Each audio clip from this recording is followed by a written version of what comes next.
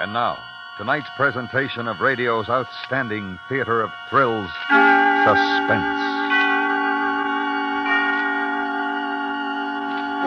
Tonight, the story of a supermarket and a young man who finds that after closing time, once the daily bustle is stilled, this very ordinary store becomes a place of danger and terror absolute. So now, with Hy Averback as Harry, here is tonight's suspense play, Never Steal a Butcher's Wife.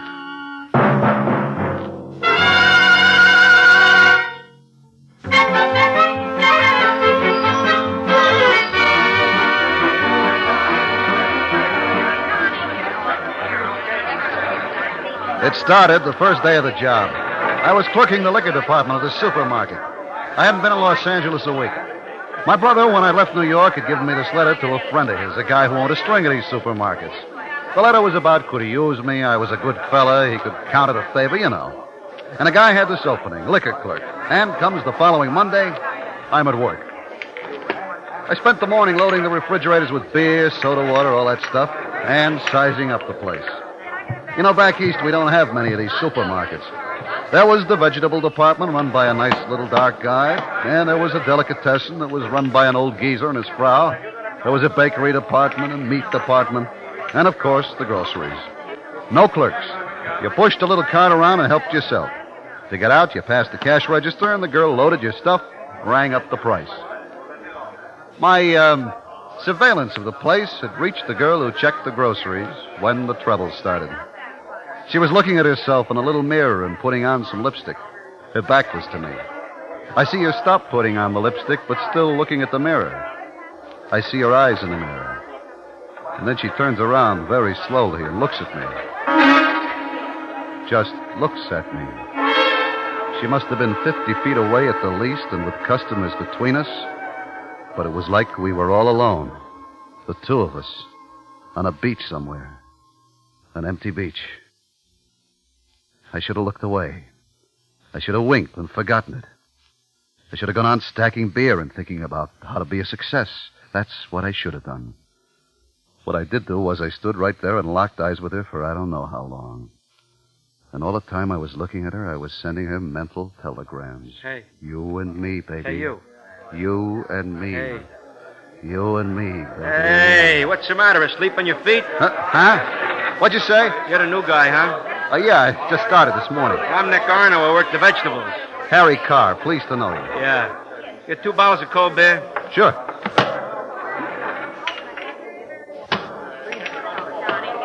Cold as a witch's heart.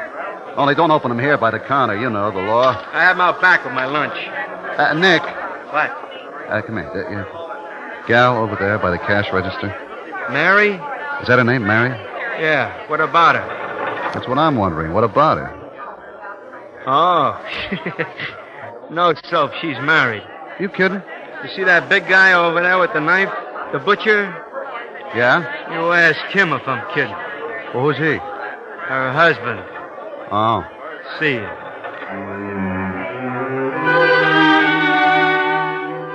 I looked over at him. He was a funny-looking guy. A real creep. He stood there sharpening a tremendous big cleaver, whistling to himself. He had on a hard straw hat and a white apron. He had those rimless glasses with thick lenses so that his eyes looked like baseballs. When he saw I was looking at him, he nodded and went on whistling and stropping. A real creep. Later on, I watched him softening up some sort of steaks. He had a big steel mallet with points on it, and he was whanging away at this meat like a pile driver. And I watched him grinding, and slicing, and quartering, sawing the bones off some of the cuts. And always those eyes like baseballs, and that teeny little mouth lost in the big red face, whistling. And I looked over at her, and she was giving me the eye again.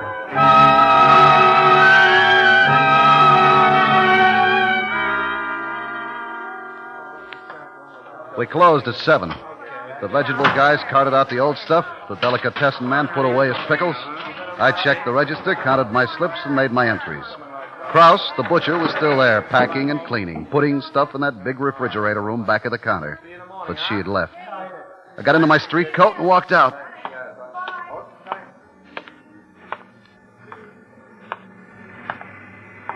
Hello.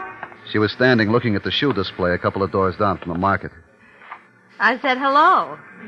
Don't you say hello wherever it is you come from? Well, sure. Hello.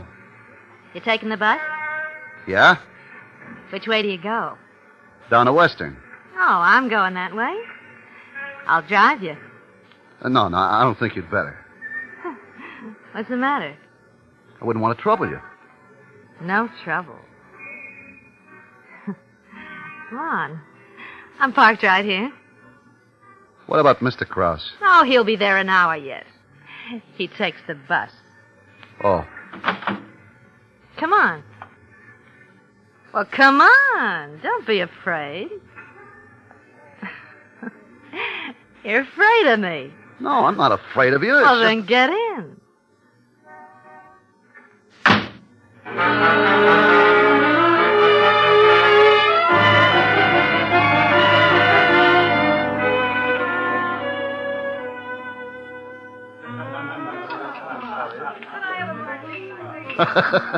So all day long, I'm pushing liquor at them. Now they're pushing it at me. Oh, you're cute, Harry. No, I mean it. You're cute. Yeah, well, so are you, baby. You really think so? Sure, baby. Harry, let's get out of here. Go someplace else. Hey, I gotta work in the morning. Oh, silly. This is the morning. It is. Hey, Mac, what's the time? 1:45. Last call. You really think I'm cute, Harry? Well, sure, baby. But it's late. It's real late. Don't worry, sugar. Come on. I'll take you home. I'll take you home.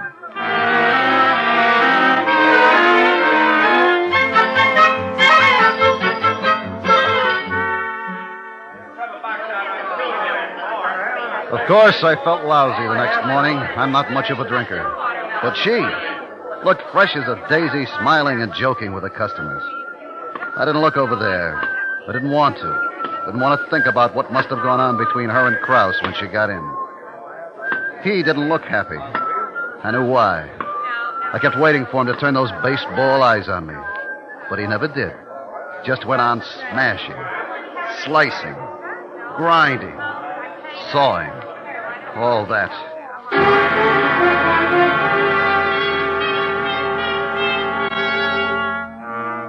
When I came out that night, she was there. I tried to disregard her. Harry. But she said she had something very serious to talk over. And the way she said it... Well, I got in the car again.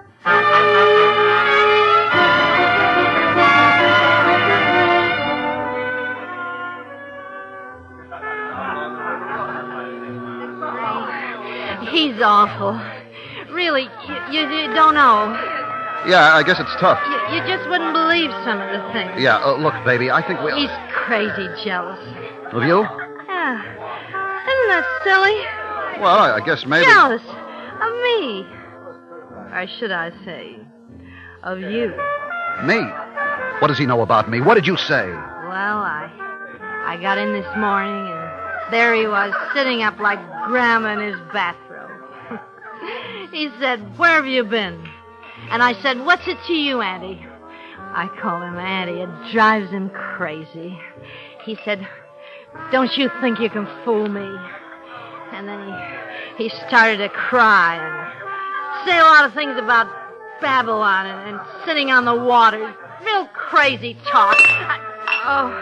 Well, I'd better go. Oh, now don't be silly. He doesn't know who you are or who it is. But he could find out. Oh, no. Not unless I told him. You wouldn't do that? Of course not, baby. As long as you're good to me.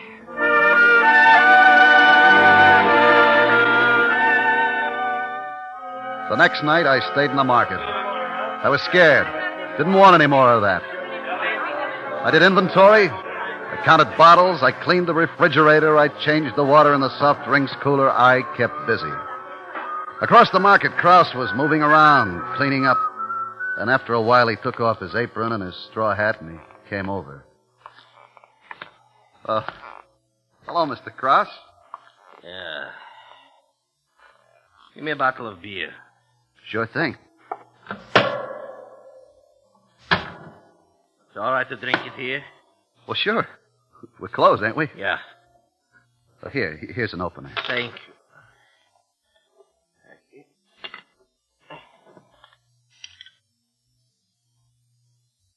Ah. You're working late. Well, you know how it is. Nothing to do evenings. No? No, I'm new out here. It takes time to make friends. For me, maybe it would take time. Not for you, a good-looking young fellow like you. Oh, I don't know. You're a big, broad-shouldered guy. Yeah, sure. Big. That's me. How's the beer? It's all right. Listen, you know my wife. Your wife? Yeah. You know her. Well, yeah, isn't she the one who checks the groceries? Yeah. A very nice-looking lady. You think so? Well, of course. Well, I mean, don't get me wrong. I mean it very sincerely. A very nice, respectable-looking... Yeah, sure. Now, listen. You noticed something funny goes on there? Funny? Somebody's playing around with her.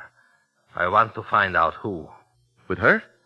You wouldn't believe that, would you? No, I should say not. Listen, do me a favor, huh? Sure. What? You keep your eyes open, huh? I will, Mr. Krause. I promise you. I find that guy. I find out who he is if it takes a year. Then I do. I kill him. Good night. Good night.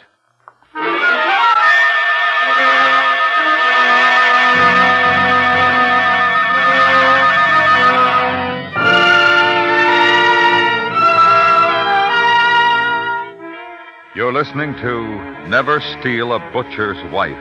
Tonight's presentation in radio's outstanding theater of thrills, Suspense.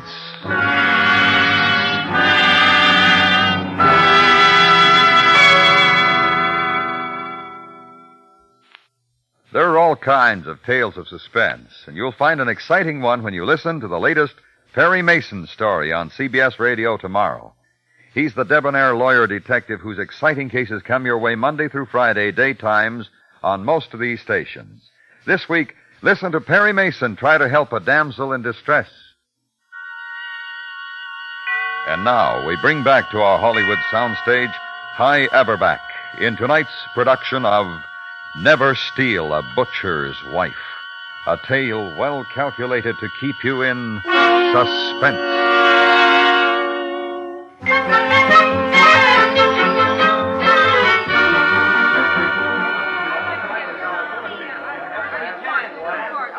You see how it happens? You go along minding your own business, trying to be a sweet guy, and whammy, up pops the devil, the roof caves in, and there you are. The executioner's honing the axe and whistling to himself. I tell you, I was nervous. My hands were sweating and my teeth were aching. If it hadn't been for needing that job bad, if it hadn't been for that, I'd have put on my coat and hightailed it out of there butt fast. It was a situation. And Mary's looking over at me every now and then, giving me the big eyes. Yeah, the heck with you, baby. Get yourself another boy. And Krause is looking over and raising his eyebrows. Do I know who it is yet? And I'm making a long face and shaking my head. And then Nick, the vegetable man, comes over. I see you didn't understand what I told you the other day. What's that, Nick? About Mary. I told you she was a married woman. What are you talking about? I seen you, the both of you, coming out of a bar the other morning. You're nuts. Don't pull a hard face with me, Harry. I ought to tip Krause off to what's going on. Nick, be a good guy, will you? Be a good guy. I'm telling you, you better be a good guy and leave the butcher's wife alone if you know what's good for you. I will, Nick. I will. I swear it. It was a mistake, that's all. Yeah. So be a good guy, Nick. Forget about it, huh? This once okay, but you do it again, you get what's coming to you. Sure, Nick. Sure thing. And I'm not just talking.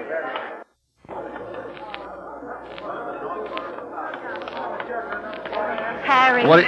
Blow, will you blow? Harry, I wish you wouldn't treat me this Blow, way. blow, get away. Look at me, Harry. Don't you know your husband is watching you? Always got his glasses off. He couldn't see Hollywood Bowl. You better be nice to me, Harry. Please, Mary, please, go back to your cash register. I want to see you tonight. No. Oh, yes. Look, understand me, baby. You're poison. Now get away. You'll see me, Harry. I don't Or want... you'll see Krause. All right. Where? I'll be parked around the corner. Around the corner. And don't be late.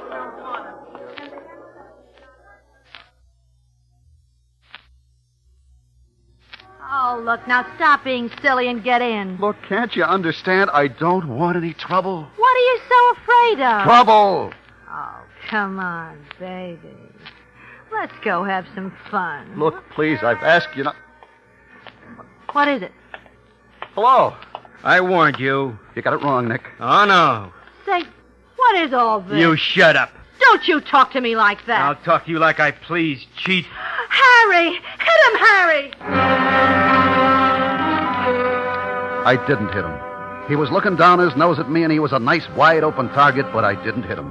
Because all of a sudden, I knew what I had to do, and I knew I had to do it fast. Harry, where you going, baby? I didn't turn. Nick was still back there beside the car. I went into the market.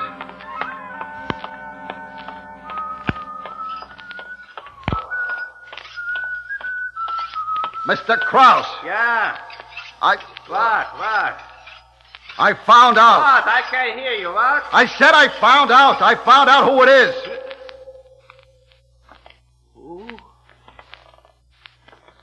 Ooh. Nick.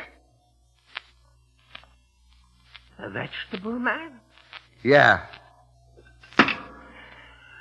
A vegetable man. Now, look, Mr. Krause, I knew yesterday, but I didn't want to get him in trouble. I told him to lay off, but he said nuts.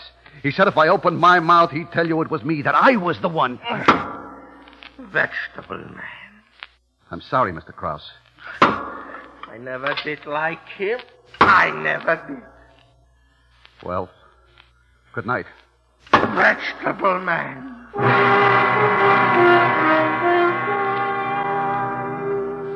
I took a fifth of old Smuggler home with me. No dinner. I just lay there on the bed about 3 hours, talking to myself. And finally, to heck with the job. I got up and I started to pack. I was broke, but I didn't care. I'd have to skip out on my rent, but it didn't matter. I didn't care. I wanted out. From Krause, from Mary, from Nick. And suddenly, I figured that even if Nick was a snooping little rat with his hole ear now, I ought to clear him. So I wrote a note to Krause. I said, I did it, Krause. Don't blame anybody else. I took the note in my bag and the key to the market, and I tiptoed out of the rooming house. I caught a bus and went to the market. The boulevard was deserted. I looked in through the glass door. In the back of the place, up high, there was a red neon beer sign that blinked on and off. On and off. I unlocked the door, went in, locked the door behind me. The place was eerie in the dark, what with that red light blinking on and off. 1 minute the place was pitch black, the next it was 1,000 little red lights bouncing off the canned stuff in the grocery part. I went to the butcher counter first, and I laid the note on the scale where he'd be sure to see it. Then I crossed over past the vegetables and the bakery, past the delicatessen to the liquor department. It was dark, and I kept bumping into things, and I thought, why am I acting like a criminal? I turned on the light. The whole place was suddenly dazzling. Hurt my eyes. I looked at the cash register. I was just thinking about maybe taking a couple of bucks when it happened. I hadn't touched it. Somebody had turned the lights off again. There were other switches in the place. I didn't know where. And after the brightness, the place seemed twice as dark. The red sign blinked on and off and on and off. And then I saw him. Krause. He was standing behind the meat counter at the scale, and he picked up the note. My note. I did it, Krause. And he read it. I couldn't see his eyes, just the glasses. And every time the light blinked, they shone red, bright red, like some sort of terrible toy. And then he began to move. And it was like a movie that you see one frame at a time. Each time the light blinked on, he wasn't where he'd been before, but closer. Closer.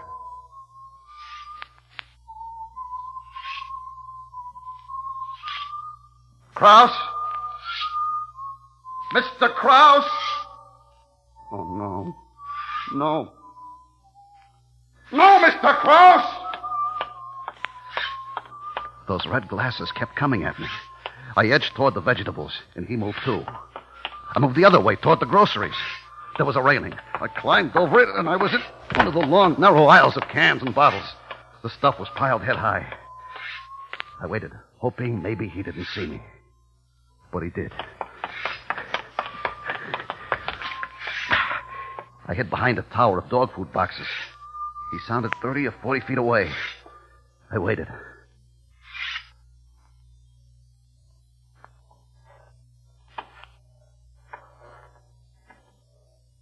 I looked around the corner. He was looking down another aisle. I ducked my head back.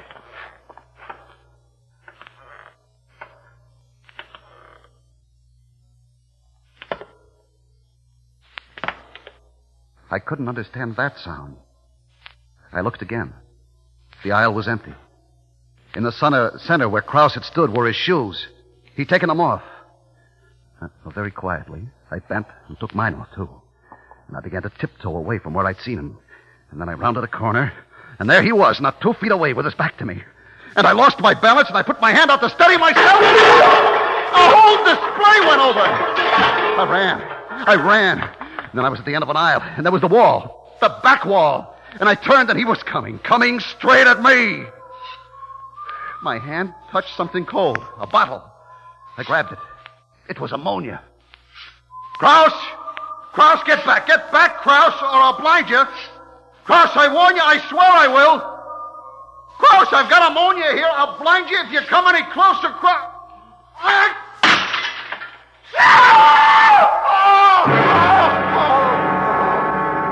He stood there like a crazy blind giant, tearing at his eyes, the ammonia running down his face. I didn't wait. I ran past him, bumping him aside, ran and cut around the cash register and past the delicatessen and the bakery to the door. It was locked. The key, I'd left it in the lock, and it was gone. I tried to break the glass with my fist, but it was like steel. I tried to kick it, but I left my shoes behind. And Krause kept coming, feeling his way along, moaning, silhouetted in the blinking light, the red light that gleamed like a tongue of fire on the knife he held in his hand. I slid behind the counter of the meat department. Under my feet, the sawdust. I bent, scooped up a handful. His face was awful, twisted and gleaming in the blinking red light. His glasses were gone and his eyes were screwed tight shut in pain. He stopped 10 feet away, swaying. Then he opened his eyes, opened them as wide as he could, and moved his head from side to side, trying nearsightedly to see me. And then his head stopped moving, and holding it sideways, using one eye to see me, he came on, the knife held way back. And I waited. And I let fly with the sawdust and jumped to one side, my back against the wall, and he twisted and skidded in the sawdust, and he fell. And then he was very still for a moment. I waited, backing. He rose to his knees. In the blinking light, I saw the knife. He'd fallen on it. It was sticking out of the middle of his chest. Krause! Then, very slowly, he got to his feet. One hand over the place where the knife was. And then he started toward me again. There was a rack over the chopping block. He reached up and got a cleaver. I backed. Behind me, I felt a large, cold handle. The door to the meat storage room.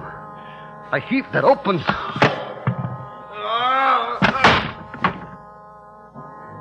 Inside, it was cold, bitter cold, and dark. In the center of the door was one small, thick pane of glass. It was clouded. I wiped it clear with my hand and looked out. Krause stood there, his face an inch from mine, looking in. And then his eyes rolled back and his face went slack and he fell out of sight.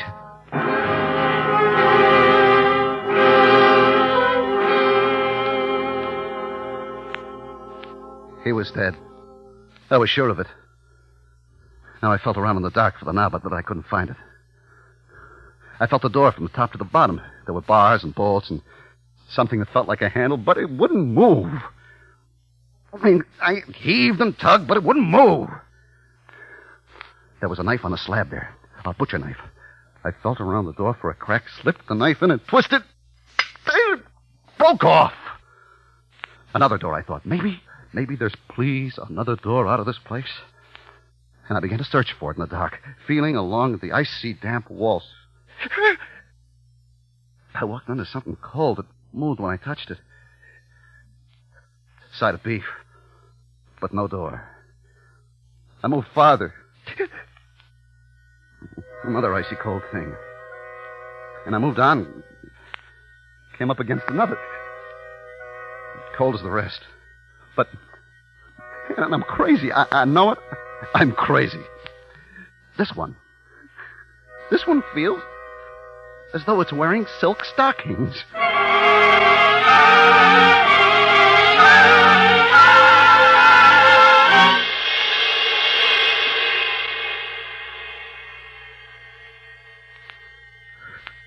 So here I am. It's awfully cold. Cold as a witch's heart. Cold as a tomb. This thing I have in my hand, this knife handle, I wish it had a blade. I know what I do, I know. But it hasn't.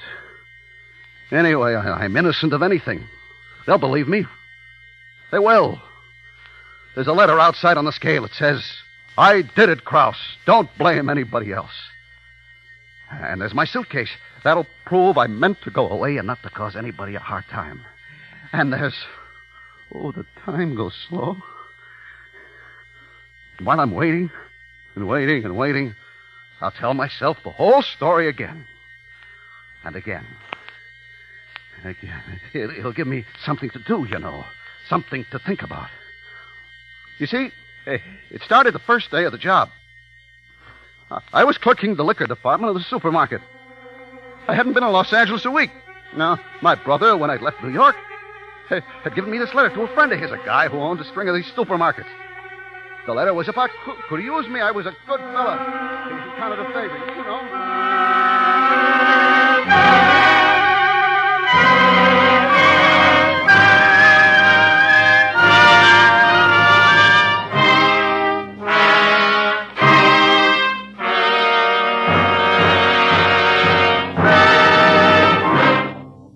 Suspense, in which Hy Averback starred as Harry in James Poe's story, Never Steal a Butcher's Wife.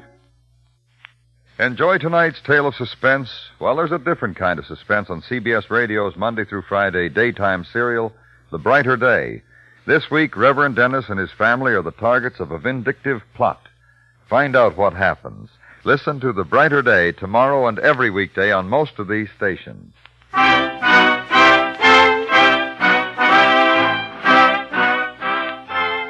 Suspense is produced and directed by Norman McDonnell, with music composed by Lucien Morawick and conducted by Lud Gluskin.